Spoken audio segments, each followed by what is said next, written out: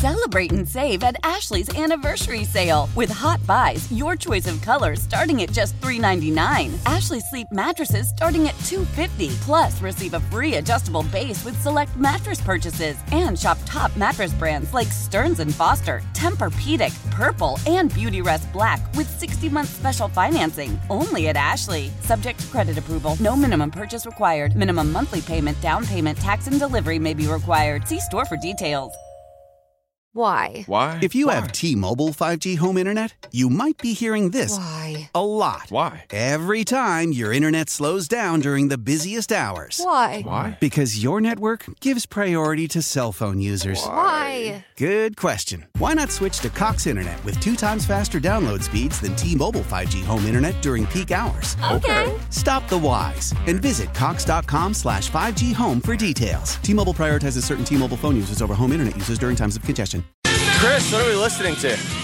10 Fingers, 11 Toes by the Chicago indie band. Not a Goner Records, Memphis Goner Records band, but Goner Records adjacent band. That's going out to the Grizzlies, who got their 10th straight win yesterday. They'll be going for 11 tomorrow. Do I get Robert Smith vibes from the singer? Maybe. I get some, like, It's late... obviously more fun than The Cure is, obviously. I get late 70s New York, Yeah. Ramones. Yeah. I was freaking out a little bit because the channel mix is like all left, and then it's pretty wild. Yeah, when they wire it that way. Yeah, I get some CBGB vibes. Yeah. I can buy that as well. Grizzlies pick up their 10th straight win. So, a couple of things that I think let's start with. I guess let's start here, because this is, I think, the most fascinating big picture question. At what point do we start to consider, is the three-point shooting like a real marked improvement versus just like how long can we start to say you maybe can trust this? Oh, I think, I think with Desmond Bane, I think he's done enough to show that he can be effective again, and so you believe him because he's one of the best three-point shooters in the league on the planet. Right, and so, it's like the Ja thing is like, do I trust that it's going to happen tomorrow? No, I did say I feel very confident in saying this. If Ja averages 5 for 8 from 3, right, the Memphis Grizzlies will win a title. So to me, like the Ja thing, I assume Desmond Bane's a good three-point shooter. I assume Ja Morant, until proven otherwise, is going to be an inconsistent three-point shooter. And so to me, it's more the rest of the team is the question. Roddy knocked down a couple that game. I'm not necessarily depending on that in the playoffs. So I think everything's a mystery but Desmond Bane. I mean, when you think about playoff basketball, even Jaren, who's been, a lot of people gotten mad over the years with Jaren shooting threes. He's now taken over 1,000, and he's like a 35% three-point shooter, and like he's 37% this season, and like I think he's a good three-point shooter for a big man. But Bane's the only one that to me is like an ironclad, like I trust this. How important? But I do think that, to your point, there's upside there to be good for stretches, and that stretches could happen like in playoff series. Well, like I start to think about it. Okay, I am somewhat a believer in the eye test to a certain degree, and I understand that these guys go through ups and downs. But like the way Tyus Jones shoots the basketball, I don't have a problem with Tyus shooting threes. I think Tyus after Desmond probably second most reliable guy. Yeah. I'm getting closer to putting Santi in the category, and I'm wondering, though, is it just because of how pretty his finish is? Well, Santi has never played real playoff basketball. Fair. And so you look at Asante Aldama, never played real playoff basketball. David Roddy never played playoff basketball. John Conchar got his first real taste last year, wasn't very good. Zaire Williams, year 2. And to me, it's those guys in the context of playoff basketball you worry about. What is it about the third quarter that's made them so good? Because obviously, like when you go and you look at third quarter scoring, Ja is, I think, top 5 in the league in third quarter scoring. But is there anything markedly different in the third quarter that has made them so good? Well, I mean, I think the way they construct their rotation, they play Ja most of the first and third quarters. And so getting 10, 11 minutes of Ja versus 5 or 6 minutes of Ja is probably, tends to make you better. A meaningful thing. In terms of why it would be different third quarter versus first quarter, when you have more of an apples to apples comparison in terms of rotation, to me, that's an interesting question. And I don't know the answer to that. I don't think it's halftime adjustment. Is it halftime refocusing? Like, that I don't think they do anything differently in terms of how they play, but maybe they come out with more, I don't know, for whatever reason they come out with a little bit heavier foot on the gas in the third quarters. The only explanations that I've been able to have been psychological. I think sometimes first quarters, there's maybe a pacing element. Right. And then I do think that they believe we can knock teams out in the third quarter. And yet again, like you said it on Twitter, like maybe he thought it was going to be a close game, and the third quarter, it was like game was over. Yeah. No, that third quarter, and it ended up, it was not as quite definitive in the last 2 or 3 minutes. It closed the gap a little bit, but for like the first, we just had 30-something points with like 5 minutes to go in the quarter, basically. Yep. And so I characterize it as a that was cute third quarter, where it's a 3-point game at halftime, and this same Suns team beat you a couple weeks ago, and they're hanging around, and that was not tonight. Before even the third quarter, my thought was the Suns were in trouble when I felt like they had clearly outplayed the Grizzlies in the first half, and the Grizzlies went to the locker room with the lead. Like, to me, like that was like, ooh, that's not a good sign. Yeah, and you can sort of see it coming with Ja, where, they're going under screens, and he's taking a bunch of threes, and he happens to be hitting them. But, like, if he needed to, he could get to the rim. He was going to get to the rim, and that's what happened in the third quarter. He was like, okay, I saved some wear and tear on my hip, I paced myself, and now I'm coming for your throat. This has been a question that I've kind of struggled with, and so I'm curious to know your thoughts. Obviously, we need to acknowledge this has got to be the most we've seen the starting five in 2 years. The same presumptive starting five. Yeah, that's a good question. I was looking at a lot of stuff this morning. I think we saw him 7 games last year total. I think 10 in the regular season, 10 or 11. But to your point, not much, and I think they've probably already hit that now. I looked at a lot of stuff this morning. I didn't think to look at that. That's something I need to look at again to see where they're at with that. I mean, the stats been floating around about when Bane plays, they're like 18-5 or whatever. I do know this. Since his return, if he hits A3, they're undefeated. Right. I hope everybody's sitting down. And so, I mean, my main thing, I wrote a column off last night, and it's sort of a hard thing to do because you have the MLK Day, and, to me, dealing with that and dealing with the basketball, it's kind of hard to put them together, and I kind of tried, but to me, my takeaway from a basketball standpoint last night wasn't just, 10th straight win, for second double-digit win streak in franchise history, one off the record. It was that the way they played last night, maybe more than not only any game in the streak, but any game all season, was sort of like if you were going to draw up on the blackboard, what is your ideal version of what this Grizzlies team should look like? It was last night. You take that box score, that's what you want the box score to look like if you're Grizzlies. You want to see Ja Morant and Desmond Bane carrying the offense, both being great. You want to see Jaren as the clear third guy offensively and wreaking havoc on defense.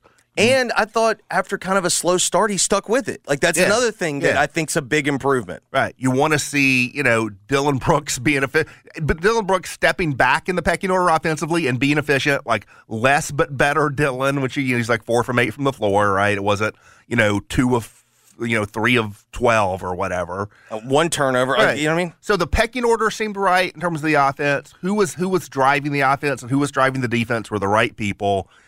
Off the bench, like Brandon Clark, you want him heavy points per minute, high efficiency, just come off and just pure sugar rush. Right. Yeah. Yes. And then you want the rest of the role players to be good role players, and it's a team, you shoot 40% from 3, and so you're not going to check every box every night, but that was a game where they checked every box. And that's kind of been the issue that I'm struggling with is how much of this is. Listen, they've got the guy. This is the roster they wanted right now. Like, this is what they've got everybody healthy, and they've got everybody, to your point, playing pretty well. Right. How much of what the results that we're seeing is that versus, I mean, we haven't really seen a great measuring stick game. I mean, they just feel like to me like they're just beating overmatched teams, and so I can't really take anything. No, that's right. It's both, and maybe we'll get a better look tomorrow night. With Cleveland. Of course, Donovan Mitchell had an injury issue last night, so I don't know what his status is going to be in the game. Even without him, that'll be a step up from these teams they've been playing lately.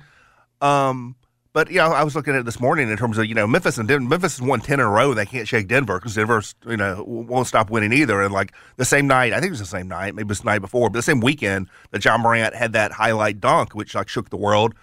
I don't know, man. Jokic stepped back 3 to win a game. And acted like he just acted like it was the shot didn't count. Just a casual step back, dagger to win a game at 7 foot. And I looked at it. The reputation is Denver's bad defensively. They're up to 16th on the season. Over the last 15 games, they're second defensively in the league.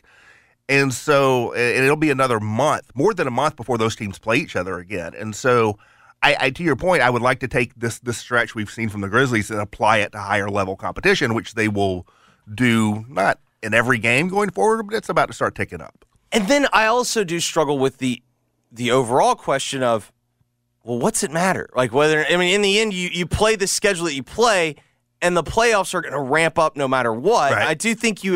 I do believe you'd rather be tested and seasoned going into the playoffs, but at the same time, it's going to be a 7-game series against the same team. Yeah, I do wonder, and I said yesterday that seeding doesn't matter as much as health and matchups and all that in the playoffs. I think all that's true. Denver is so good at home. You wonder, if you're gonna see them in a conference finals, which you hope, if both teams follow their path, you'll meet up in the conference finals. Maybe in that conference finals, home court really does matter a little bit. Well, and then that's the other question though that I have to your exact point. Both teams are 18-3 at home. Right. I think one of the underrated milestones and hallmarks of truly great team that we're kind of blowing past, and in fairness to us, so much happened so quickly. Right. It's not like this was to quote Zach Kleiman, success isn't linear. It's it felt like, all this just came at once. But they're as good of a home team as you would expect out of great NBA teams. No, they are a top 3 or 4. I mean, record-wise, they're a top 3 or 4 team, but I think in substance, they're a top 3 or 4 team in the league right now. And enjoy it. It's not, you don't have to wake up surprised every day that, is this real? Are they really this good? No, yeah, they're this good. Which doesn't guarantee you an ultimate outcome because there are some other teams that are that good too, but not very many. Well, I think that's kind of been the bigger struggle is, I don't know why it is in the NBA that it's more difficult to contextualize. I think my working theory is, in the end, we created, whether or not it started with Jordan or whether or not it started in the golden age of the take era, 2005 through 2010, everything became a ring culture in the NBA, and everything became about championships. It does, I don't know, I feel like it's just now, I don't want to say, just fast forward me to the playoffs, but it's that is, in the end, what's going to matter. That's what's going to define them. Sure, but, let's say the Grizzlies, lose in 7 games in the second round or whatever. Lost in 6 games in the second round. It's another competitive, yes. Whatever. Does that make last night less fun? Do you go back retroactively and take away the fun you had watching that game last night? This is why I'm not someone who's obsessing over what the last page of the mystery novel is going to be every page I'm reading along the way.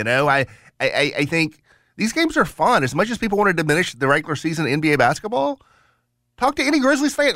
Any Grizzlies fan, look in the mirror. Have you been enjoying this? As someone who is your joy less meaningful because the outcome, you don't know what it's going to be at the end? I think there's also maybe an element of you don't know how to process this type of good. Right. Because as someone who was a season ticket holder during Baroni Ball, when I still will go to the grave, he's the 3rd most effective Grizzlies coach because his job was to lose, but lose in an entertaining fashion. That's right. Mission accomplished. And he did so. He was he was an effective coach. I don't know if he was a winning coach. In fact, I know he wasn't, but it almost feels like they're normalizing blowouts. Well, there is that. And that's one of the funny subplots, and this is the drama I've been begging lately because I'm someone who consumes a lot of national NBA media, both written and podcasts and the whole thing. And I'm not subtweeting any one person. I'm subtweeting 7 different people. I keep constantly hearing Jaren's been great defensively, but he's only averaging 26 minutes a game because of these silly fouls. He's got to quit the silly fouls. That is not why he's averaging 26 minutes a game. He played 26 minutes last night with 0 fouls. It's because, A, they don't play anybody a lot. They play a 10-man rotation. They stick to it. And then on top of that, they're having all these blowouts. Ja Morant leads the Grizzlies in minutes per game. He is 74th in the NBA in minutes per game, behind Kelly Oubre and Gordon Hayward and all kinds of other Charlotte Hornets, right? And so miss me with the, like, I don't know if we can give Jaren this accolade or this accolade because he's only averaging so many minutes. What, you want them to play worse so they have to play more minutes? I've always found that fascinating. It's like, where is the epicenter of the, like, talking about the NBA machine or the media machine? It's like someone says it becomes fact because it was true once upon a time. It was true. Yes. But then people are acting like it's been true ever since. It's like, no, There have been 2 games this season where his early quote-unquote foul trouble altered his rotation in a meaningful way. And they were high profile. They were both on national television. Yeah. And that is why. I thought Shaq made an interesting point, and maybe like in the end, like it'll take care of itself. It does seem like Josh is not high enough in the NBA or in the MVP conversation right now. I don't know. That's a good question to see. I mean, at one point, I thought early in the season, like, he's got a real path to win this because if the Grizzlies if the Grizzlies win the West, he's probably going to be the MVP. He is the clear award winner on a quote unquote best team. I don't think that's true anymore. I think it still could be true, but I don't have anywhere close to the faith of, like, well, if the Grizzlies finish first and he's the same season he had last year, he'll probably be the MVP because there are so many players doing crazy stuff every night. And you look at what Jokic does every night, what Tatum does every night, what Durant, I think probably not because of some of the missed game stuff. But I mean, Luka. Yeah, Luka. So you look at Luka, Jokic, and Tatum. The numbers they're putting up are stupid, and in the context, two of the 3 of, like, at the top of their conference. And so, if the Grizzlies finish a game ahead of Denver at the end, is Morant going to get it over Jokic when Jokic's numbers and his production are frankly better? As good as Ja's are, they're not at that level. Could Ja get like a Steve Nash MVP where people get bored? Yeah, no, I think that would work against Jokic. I think the other thing would, or the Karl Malone. I think it's really officially the Karl Malone. Well, the problem with Ja is that you have so many players putting up crazy numbers every night. He's one of them, but you got so many of them. And then he's just not. I know he had, like, the big highlight block or whatever. When you start factoring in defense and, like, sort of that total impact stuff, and you compare him to, like, a Tatum and so, I don't know. I think he's got a path, and I think he probably right now is sort of starting to rise a little bit. But I don't think, like, if Tim Bontemps did his MVP straw poll today, like, Ja's not going to finish first in that. I think Jokic is. Well, I think the other aspect of it is, how often does the MVP of the league not start an All-Star game? Because it does seem like unless... Yeah, that's a good point, too. He's not going to start the All-Star game. I mean, unless someone gets hurt, you know what I mean? Like, but it seems like he's going to clearly be on the All-Star team. Right. But to me, like, that's actually... Of the things that bother me, and it's a very big asterisk of how much... It does not impact my daily... But I do think if you're sitting here with a team that has the 3rd best record in the league, and they have been as dominant as they are, I find it hard to believe that team doesn't have more than one All-Star. That is kind of something that does kind of that's bother going to be me an interesting conversation. I mean, but there's not a clear candidate. That's because of Jaren has played 27 games at this point out of 43. They're 30 and 13. Yeah. So out of 43 games, he's only played 27. And out of 43 games, I think Desmond Bane's only played 23. Yeah. Well, now, you look at the front court, like Zion's missed plenty of games, and Paul George has missed games, and, like, Anthony Davis has missed games, and I think that's going to be – Desmond Bane's not going to make the All-Star team. But in terms of Jaren Jackson Jr., when you get to, like, the last forward picked for the All-Star game, I think that's going to be an interesting conversation, and I think he should be in that conversation. So we were trying to – Mark and I were discussing this. Would it be better or worse for Jaren to have Taylor Jenkins be the head coach? Because doesn't Taylor kind of give vibes of, I don't want to make it look like I'm playing favorites for my own guy? Isn't it coach selection, I thought? Well, coach is selection. Yeah. Coach is writ large. It's not the one coach. He doesn't pick the reserves. The coaches vote on the reserves. Coaches in total. So I don't think that's going to matter. Well, and like I said, in the end, like Greg Popovich took his own player and made him an Olympian. in Keldon Johnson. So, you know what I mean? Like, who cares? I feel like the odds are going to be against Jaron because of the games missed and because a lot of times the fan vote will impact that stuff a little bit. It definitely impacts it if there are injury replacements. And Jaron's going to be behind in the vote to Anthony Davis and Paul George and some of those other guys. In the end, I don't know. I've always felt like the All-Star game's too big of a resume line, considering how many, when you really consider the makeup and the construction of it, the fact that it becomes a resume line, I'm not a big fan of.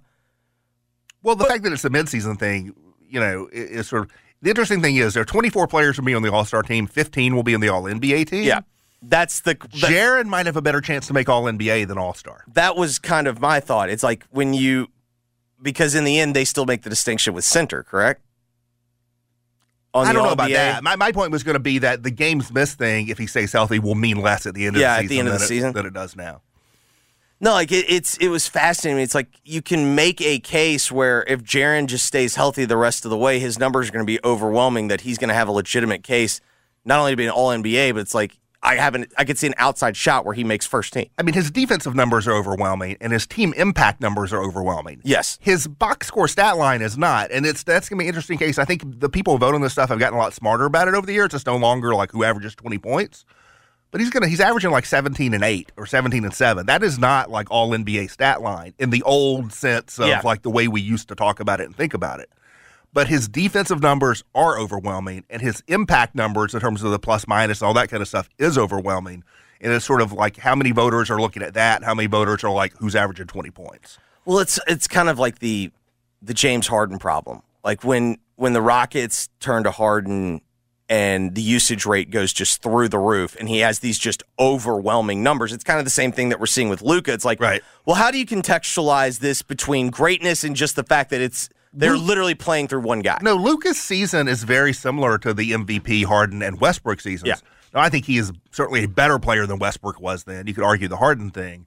But in the sense of being overwhelming usage on a team that's going to finish fourth in the conference and just putting up these crazy stat lines, I don't think Luka's going to win MVP unless Dallas really shoots up. I think that's probably fair because in the end, the other thing with the Westbrook year was there really wasn't a clear.